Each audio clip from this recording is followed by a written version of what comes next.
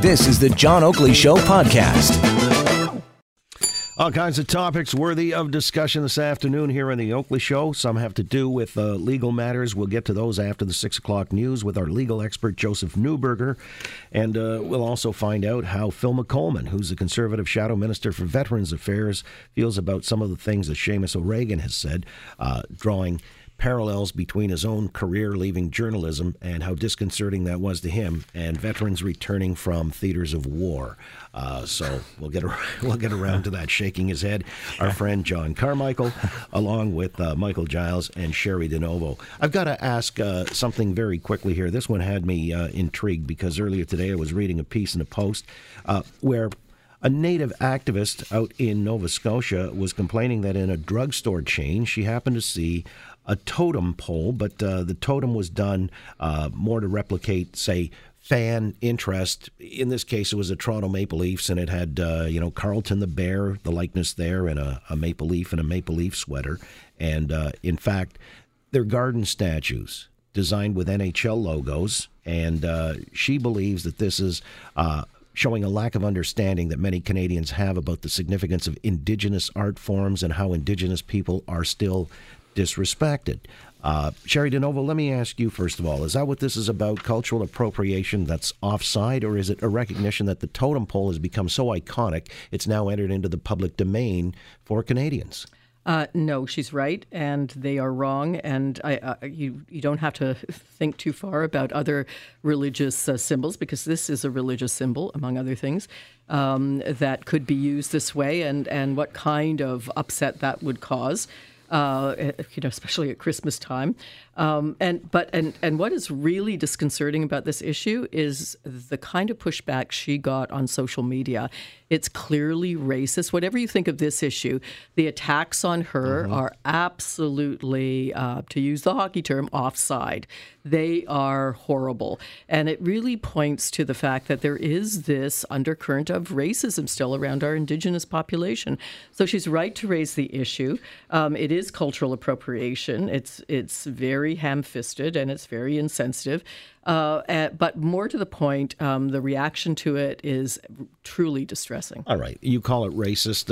Is it possible, if we were to give the benefit of the doubt, number one, we know what a cesspool social media has become to begin with, so it's just like licensed through anonymity to tee off and become vile and disgusting in comments. So there's that. And then there's the other issue of whether it's racism or just people have become somewhat annoyed with what they perceive to be overt political correctness. But you're saying this is a religious symbol. John Carmichael, a totem in the likeness of the Maple Leaf. Well, any NHL team, could be an NFL team. Is this crossing a line? Well, first of all, I think good on her to have her opinion and to be able to stand up and to profess her belief in her culture and something that's important to her.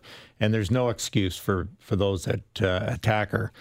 We've all been out west, or we've all been had access to cultural symbols like totem poles, and they're very attractive, and they tell a story that's important.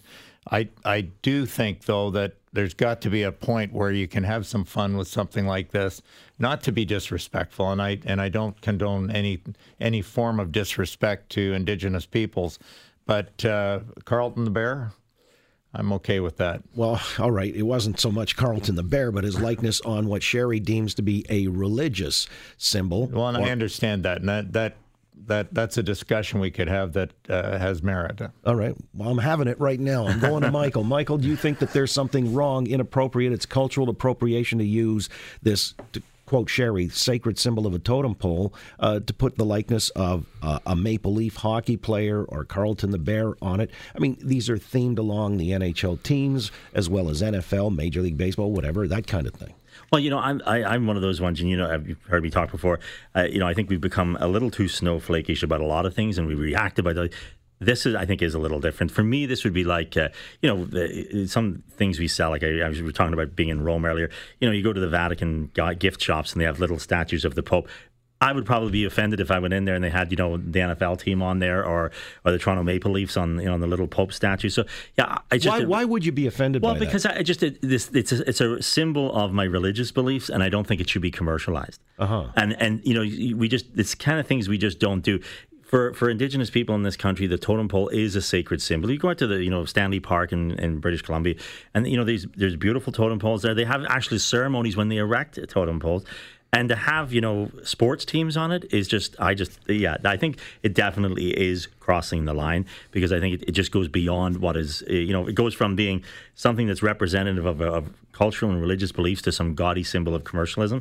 And I think there is a line, and I think this crosses it. Well, all right. But, even if you look at Christianity, for example, and all these dope-sucking, screaming, commie guitar rockers with crucifixes on their hairy chests, and, Madonna's parading around and, singing like a virgin, and she's got this Cheri DiNovo. Don't you find that offensive?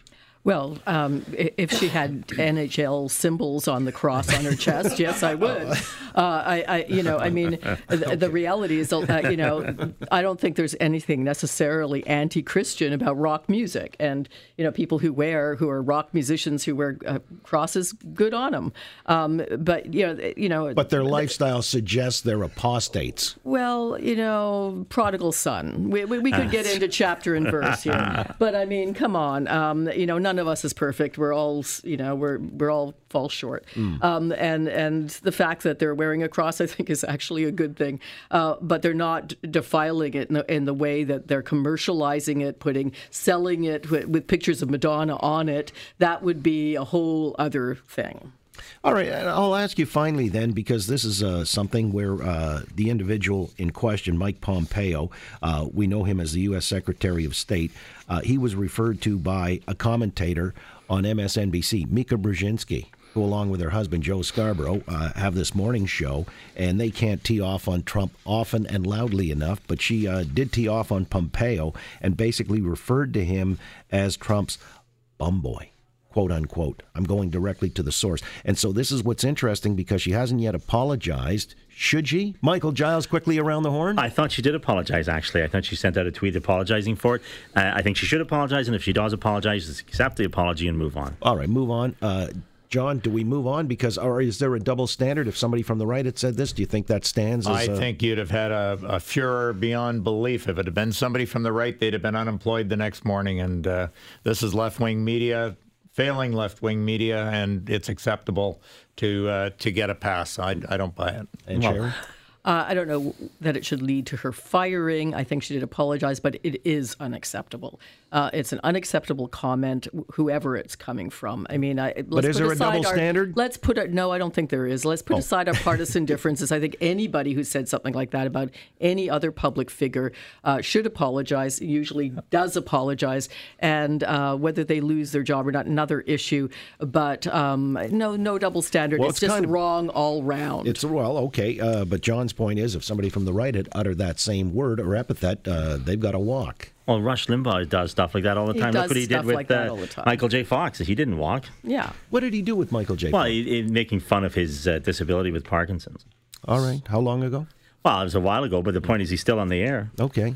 I'm not thinking that he would be today any longer. I mean, there's a certain climate, and it's changed dramatically. However, we'll leave it at that. It's all interesting and topics worthy of discussion. I want to thank you all for coming in this Friday afternoon. The Rev Dr Cheri DiNovo, John Carmichael, Michael Giles. We'll do it again real soon. Thanks, Thank John. you. Absolutely. Have a good week.